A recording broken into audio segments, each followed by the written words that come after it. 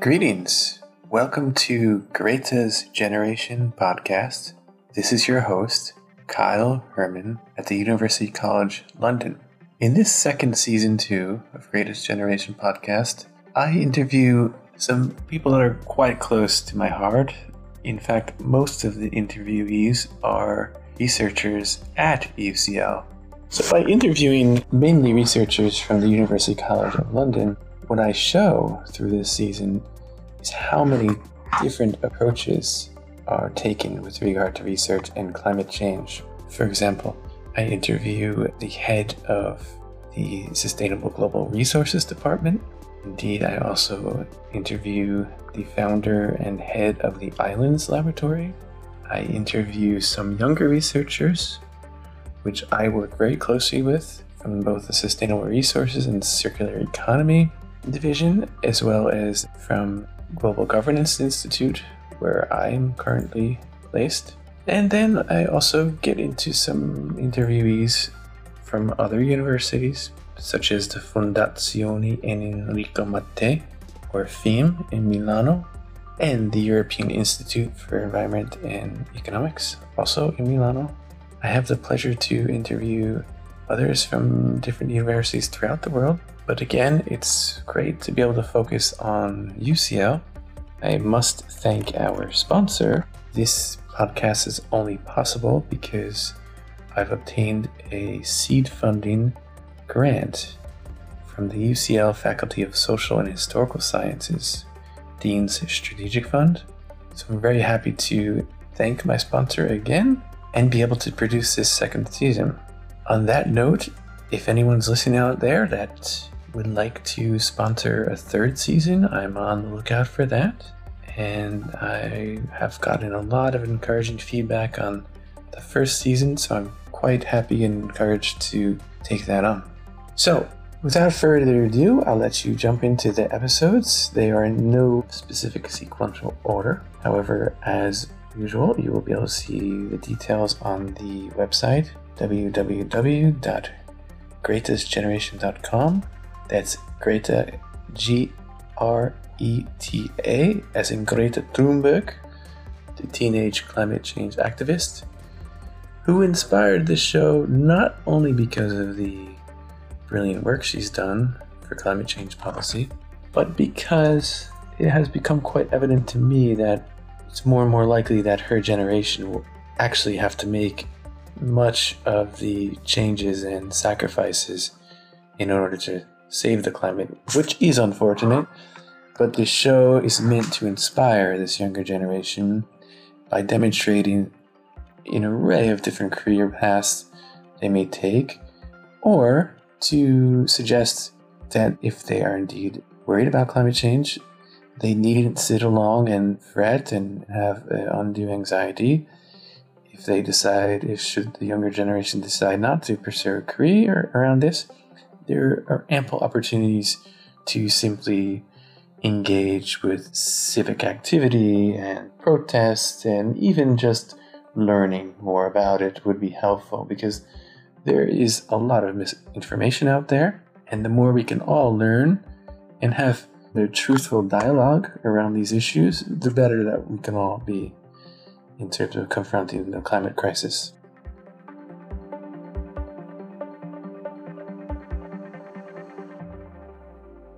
Welcome to Greta's Generation podcast.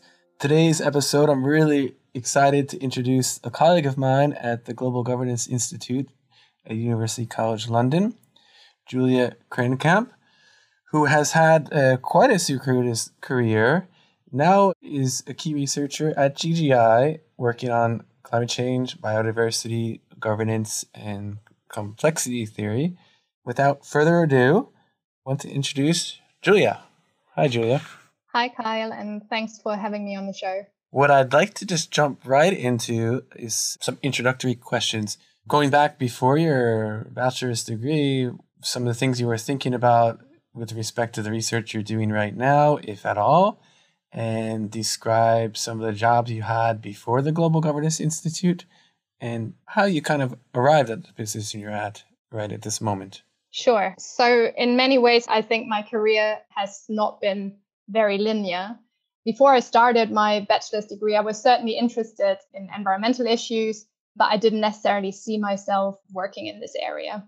I did my bachelor's degree in a related topic, though, in politics and economics at the University of Münster in Germany.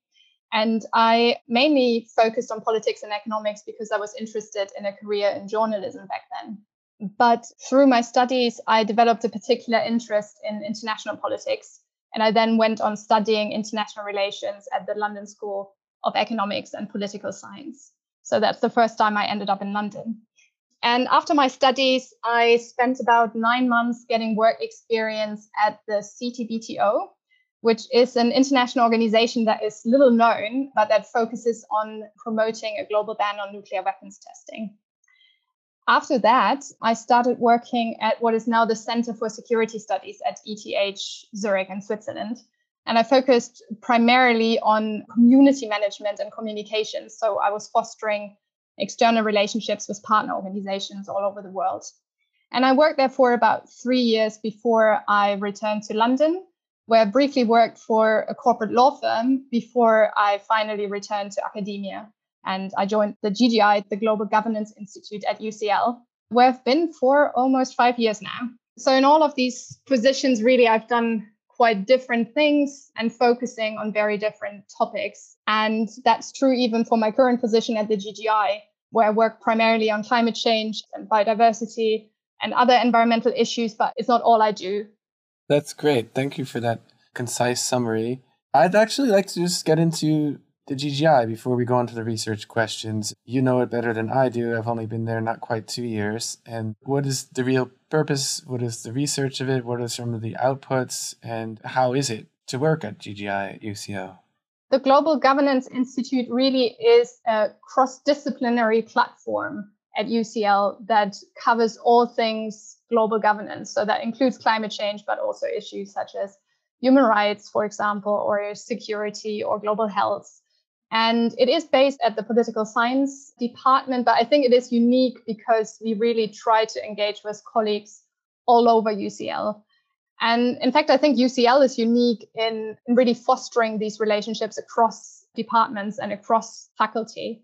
And my job focuses on research on the one hand, but it is a bit of a fluid position where I also organize events, I update the website, I take care of our social media accounts, and I still engage in community management in a way. So it's really a variety of things that I do and a great variety of topics that we've covered. So I said before, I now work primarily on climate change, but I've also looked, for example, at the international regime for torture prevention or antimicrobial resistance. So all kinds of global issues that, have allowed me to really get into very different issue areas. And that's something I really enjoy. I think I have a personality where I just really like learning about new things rather than specializing on exactly the same topic for decades. So it fits my personality quite well in that way. So you don't want to pursue like a hard sciences PhD and be in biology in a lab for 30 years. That's not for you. You reminded me of something about GGI, which I forgot. We've got all these great seminars and workshops. So maybe you could just briefly introduce the ones that have dealt with climate change, and then we can direct the audience to check those out as well. Yes, we've actually had several seminars and workshops on climate change over the years. I know when I just joined, that was just after the Paris Agreement had been adopted. So we had a big workshop on that was organized in collaboration with the French embassy. And we have some output on the website that looked at the prospects for the Paris Agreement. And more recently, we've had a workshop on climate change and biodiversity governance, which I think has been really exciting because it brought together two communities that haven't always been talking to each other over the past years. The workshops and the seminars that we organize are very much in the spirit of cross-disciplinary collaboration, but also we try not to just have academics in the room. So we try to have policy experts there as well, or representatives from the business sector. So overall, they've always been very exciting and really, really insightful for myself. And of course, it's been fantastic to be able to choose some of the participants and invite the kind of people that you think would contribute something exciting to the discussion. So it's always very enjoyable to see the discussion play out that you've planned often for months in advance. Right. The one about biodiversity, that was within the past 2 months, I believe, right? Yes, that was in May. So what was that one like, that webinar? I think it was a really rich discussion that brought together experts. So again, academics, but also policy experts, people that have engaged with both the IPCC, the Intergovernmental Panel on Climate Change, and the IPBES, which is a similar institution in biodiversity. So a very diverse crowd. And this discussion is interesting because it's only really just starting that we see the deep interconnections between climate change and biodiversity. I think the discussion on climate change has long overshadowed, at least in the policy and public discussions, those on the biodiversity crisis. And I think it's partly because the discussion on climate change has for decades been relatively narrow, focused primarily on mitigation, and within mitigation, primarily on energy. But I think conversely, the public and policy discussion on biodiversity loss has also been quite narrow. So it's been focused on specific iconic species, the loss of iconic landscapes, and a bit less on the cascading consequences of ecosystem breakdown more broadly. But that is rapidly changing now, and it's also changing on the international level. So it's now clear that climate change is one of the biggest drivers behind biodiversity loss.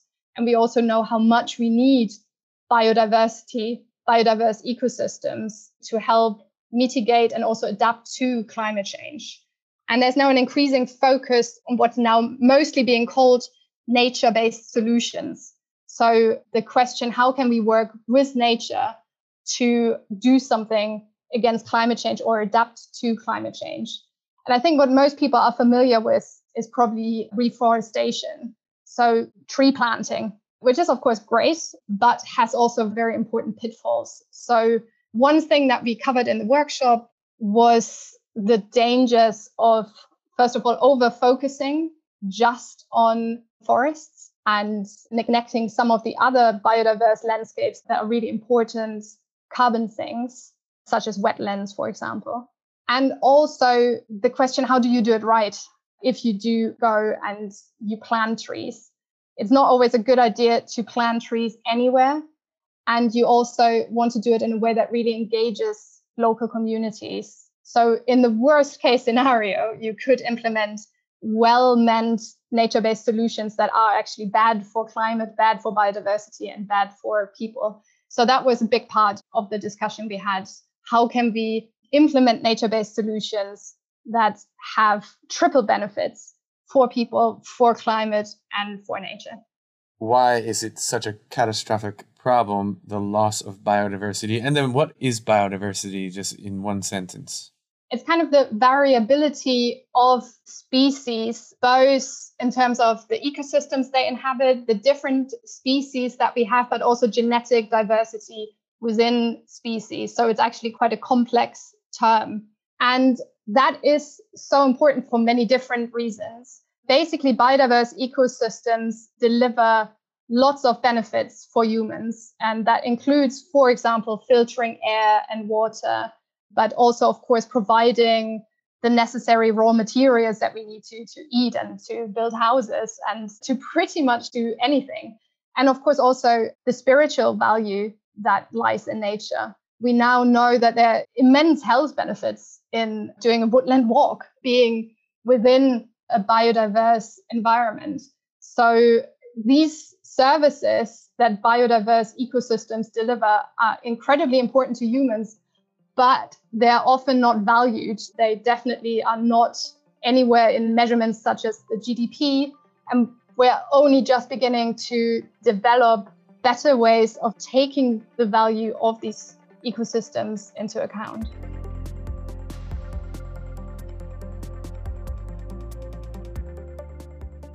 Yeah, so what I'd like to do now is get into the book that he wrote last year with David Cohn and Tom Pegram. We'll sort of get into the GLOBE program, which that book was originally produced for, and then we can follow with sort of the EU governance system in general. So why don't you tell us about this book, which I believe you published with Cambridge University Press, if I'm not mistaken, Global Climate Governance, it's called. Yes, it's a very simple title. And it is actually meant to be a simple primer on the state of global climate governance today. So as you said, it grew out of the GLOBE project, which is this EU-funded project that both of us have been involved in, and where we have focused primarily on the climate change work package. So in the book, what we try to do is, first of all, to clarify what kind of problem climate change actually is and why it is so difficult to solve, why it is often called a wicked problem. And part of the reason is, of course, that climate change isn't even just one problem. It's many, many different problems. Maybe on the most basic level, we have mitigation as a problem. We have adaptation as a different policy problem. And we also have loss and damage discussions around justice that are extremely difficult. So it's also a very, very difficult ethical problem. So we try to kind of clarify and position climate change as a problem. We then also reflect on the history of global climate change governance. So how it has developed from the Kyoto Protocol to the Paris Agreement, and what perhaps the future outlook is for the Paris Agreement. We also provide a very comprehensive mapping of all the actors that are relevant for global climate governance. So some of them are obvious, the UNFCCC and also the IPCC, so the Intergovernmental Panel on Climate Change, UNEP, which is the UN Environment Programme. So these are all the big, obvious intergovernmental organizations. But we also focus on private actors, for example, civil society actors, more informal organizations such as the G20. So it's a whole list of actors that nowadays contribute to global climate governance in one way or another. And we're trying to place the UNFCCC regime very much in this broader framework of actors and what is often called a regime complex. So I think what's obvious from this short description is just how diverse and big and sprawling really global climate governance has become. So what we try to do with the book is really to give a very short introduction to that.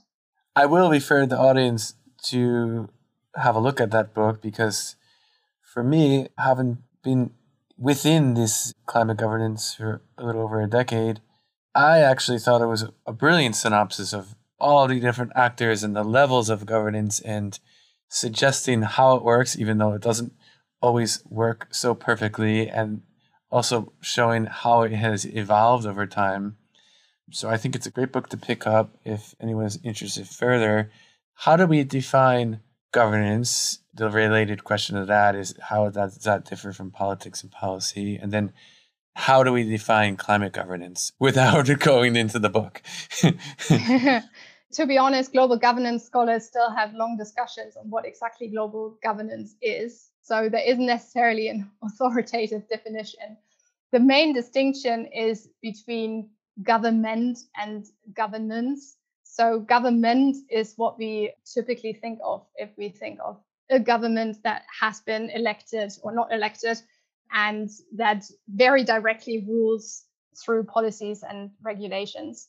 On the global level, we just don't have an authority that can do something like that. We have norms, we have specific policies, we have rules, but sovereignty is really important to collaboration on the international level. So what we have instead is what we call governance, which is more steering than regulating. So it's trying to push all these different governments into the right direction by providing broad shared goals and rules and regulations.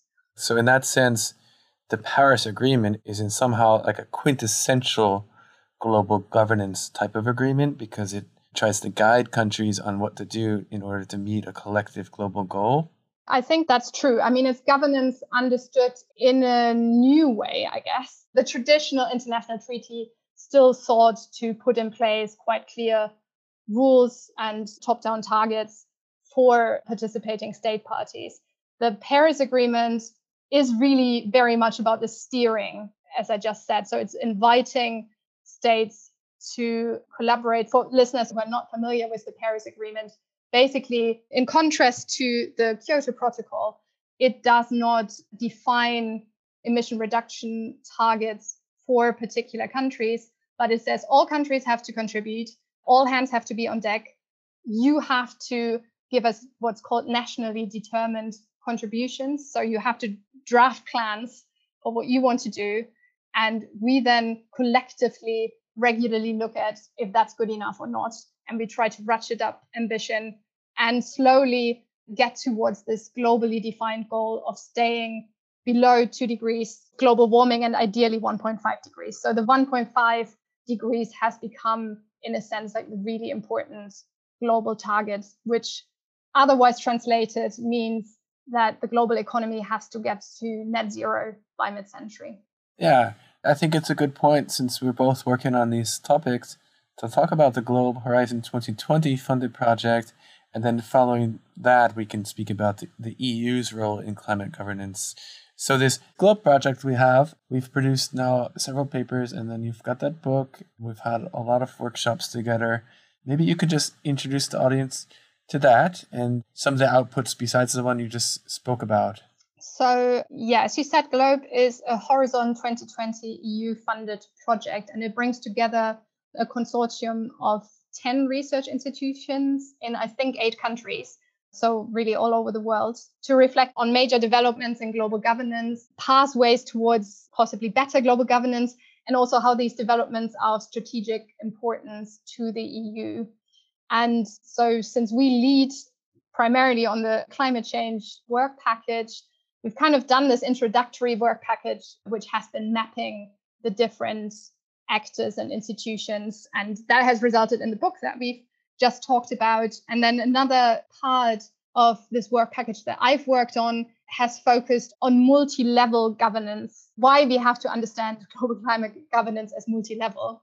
And that's where we focused also a bit more on the EU climate governance system.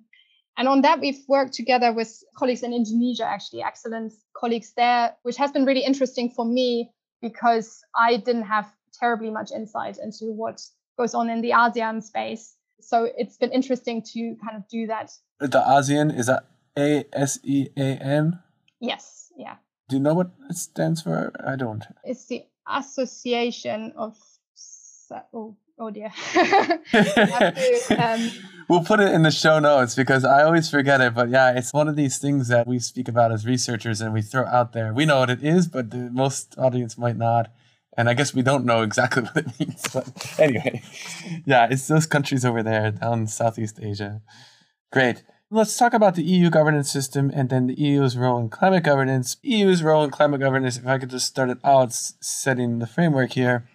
They've set these targets at 20% reduction in greenhouse gas emissions by 2020 from a baseline year 1990, I believe, and 20% increase in renewable energy use and a 20% increase in energy efficiency across all of the member states. By and large, they have met those targets, which is great. Also, they have introduced the world's first multinational emissions trading system, the EU ETS, which has some mixed reviews, however, has certainly had an impact. So, Julia, maybe you just want to expand on that and clear up, because there's a lot going on here with governance in the EU and then especially the EU's role in climate governance.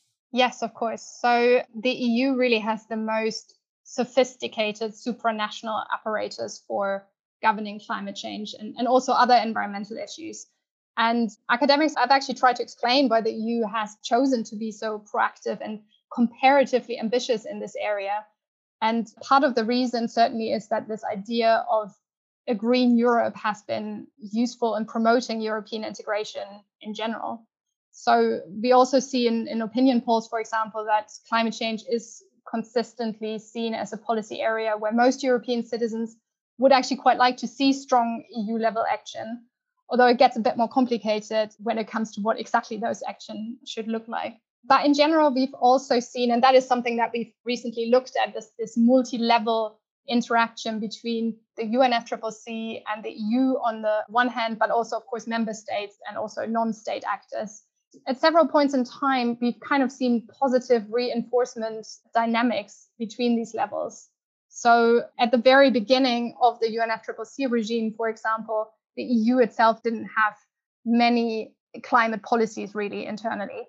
And it's very much the Kyoto Protocol and European identification with the UNFCCC process that has pushed for the development of the European governance system. And the EU ETS, so the emissions trading system that you've just mentioned, is something that didn't just grow out of Kyoto, but is still quite interesting that the EU actually wasn't interested in including emissions trading in the Kyoto Protocol. So that was something the United States was keen on including, emissions trading and other market-based mechanisms.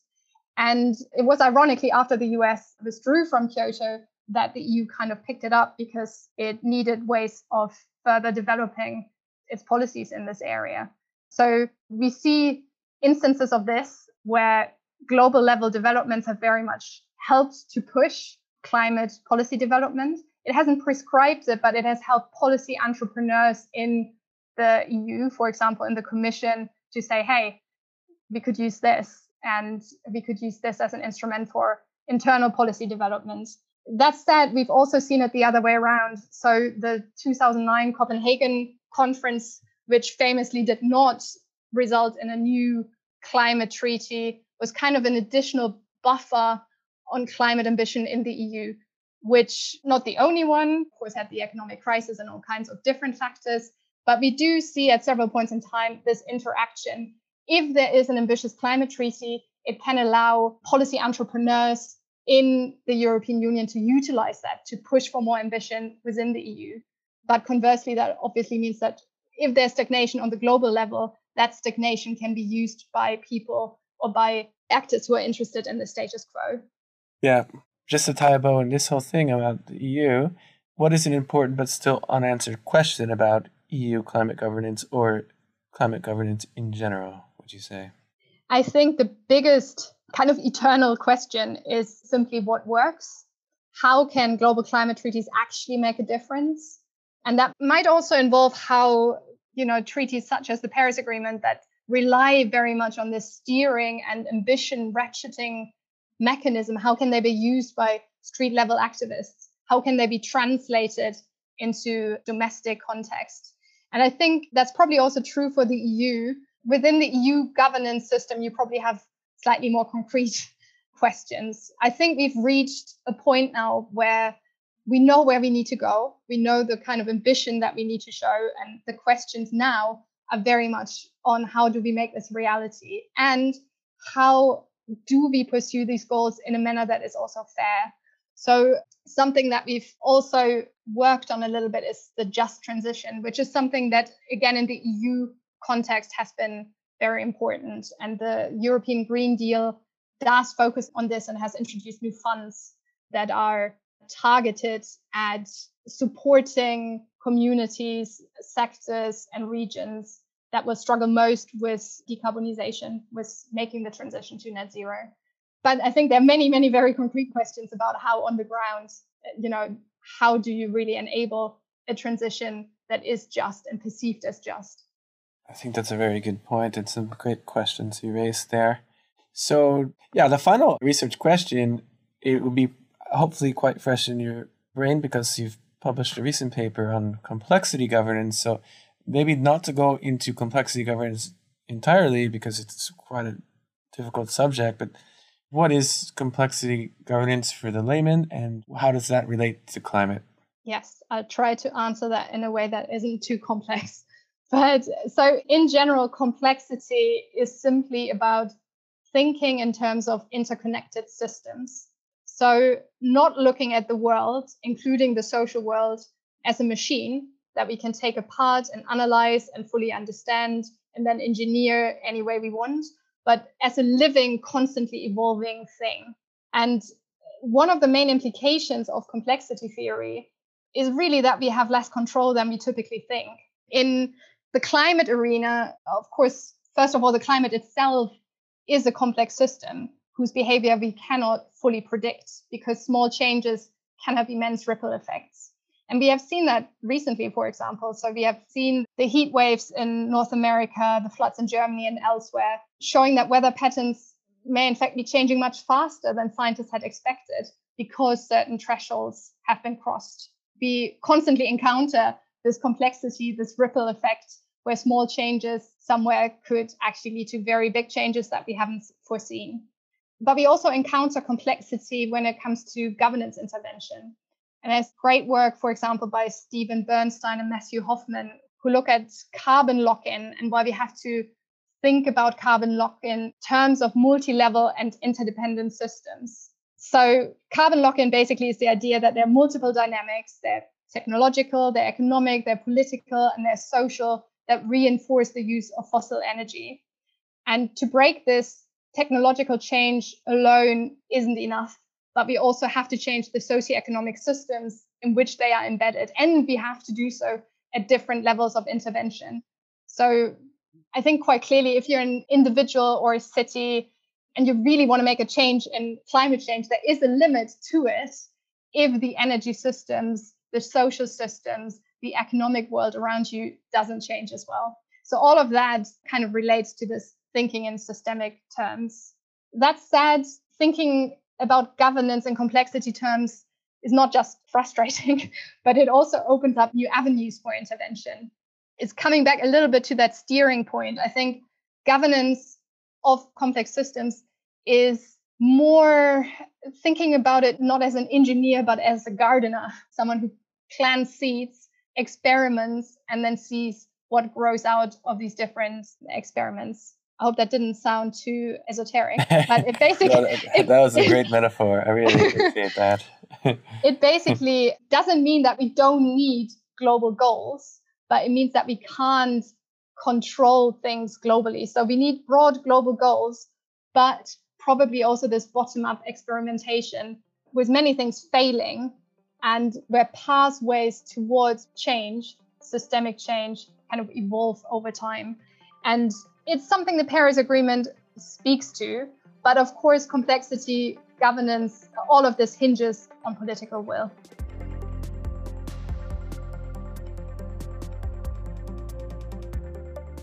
So we'll go on to the final set of questions here. The first one is, I think, quite interesting from your perspective. If you were to go out and start your own research lab, it doesn't have to be today or tomorrow, but in a few years down the road, what would be something that you would think would be a key subject you might focus on? To be honest, what I would probably enjoy doing most would not be so much a research lab, but a kind of communications lab that focuses on translating the often very complex insights from research into something that is tangible and that engages the general public. And if I can go completely crazy, in my free time, I actually spent a lot of time painting. And something I would love to do would be to combine this passion for environmental protection and children's book illustration one day. So that would be speaking to a very young audience about these issues. I'm sorry if I've not quite answered your question about... No, that's great. It was just a really honest answer. Yeah, that's great. I think that's really wonderful. And it brings up such an important point that, I mean, the climate change and environment, these are such important subjects, and a lot of universities have great programs on this, but it's really so seldom still that the research we are doing, it connects with society and with populations in general. I find myself all the time explaining what I think are well-known climate change theories and methods and such to my family and to my friends, and they have no idea, which is partly our fault. They have no idea about all these things and what we can do to slowly change and to adapt and etc. So the communicating these things into digestible information and smaller nuggets of information is really quite an important thing. Absolutely. I think there's also confusing information out there a lot. Myself, I often get confused if you look at some of the statistics of this sector contributes this much to global greenhouse gas emissions. Sometimes these numbers don't quite add up. That's, of course, because yes. Sectors are defined differently. You know most probably about how different numbers, the different numbers that are flying around and that are, of course, often politicized as well. And I think that is incredibly confusing for a lay audience and, frankly, for a more expert audience as well. Yeah, I mean, that's what we're working on right now. I think you read the draft paper, but we're just looking about all these measurements, the inventories of greenhouse gas emissions at the country level, and between these different databases, they're wildly different. So researchers don't know which one to use. The policymakers, of course, don't know which one to look at. And it paints each country in a different light depending on which data you use. And this is a problem. That's what we're working on paper right now.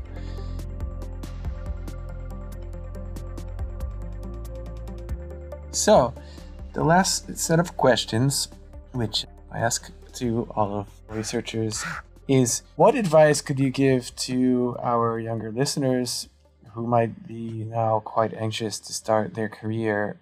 However, they are very interested in climate change and the environment. Well, first of all, that's fantastic. We definitely need people to work on these issues. And I think there's actually many opportunities springing up in these sectors. And that could be, there's so many different ways you can make an impact and you can contribute to that.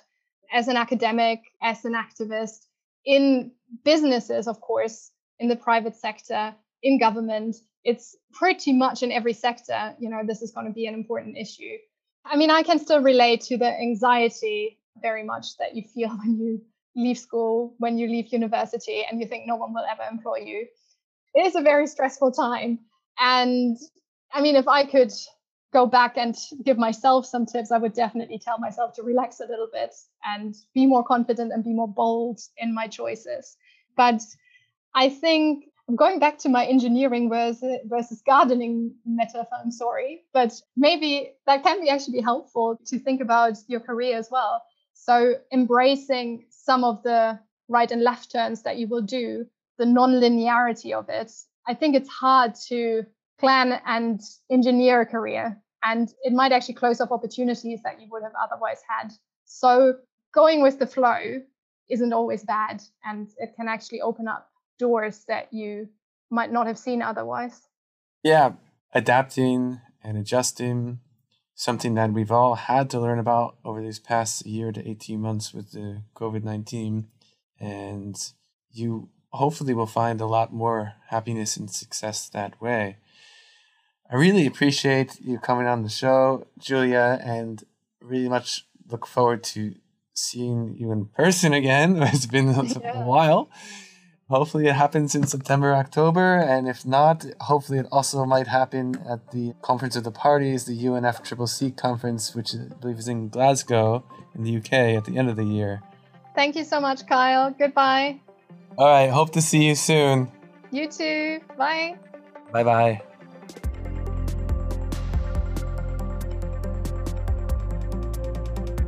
Thanks for listening to this latest edition of Greatest Generation podcast. I would direct your attention, if you'd like to find out more information on this episode or any other episodes, to greatestgeneration.com. Last quick note, thanks to the UCL's Faculty of Social and Historical Sciences Dean's Strategic Fund, which has again sponsored this second season. Hope to see you next time.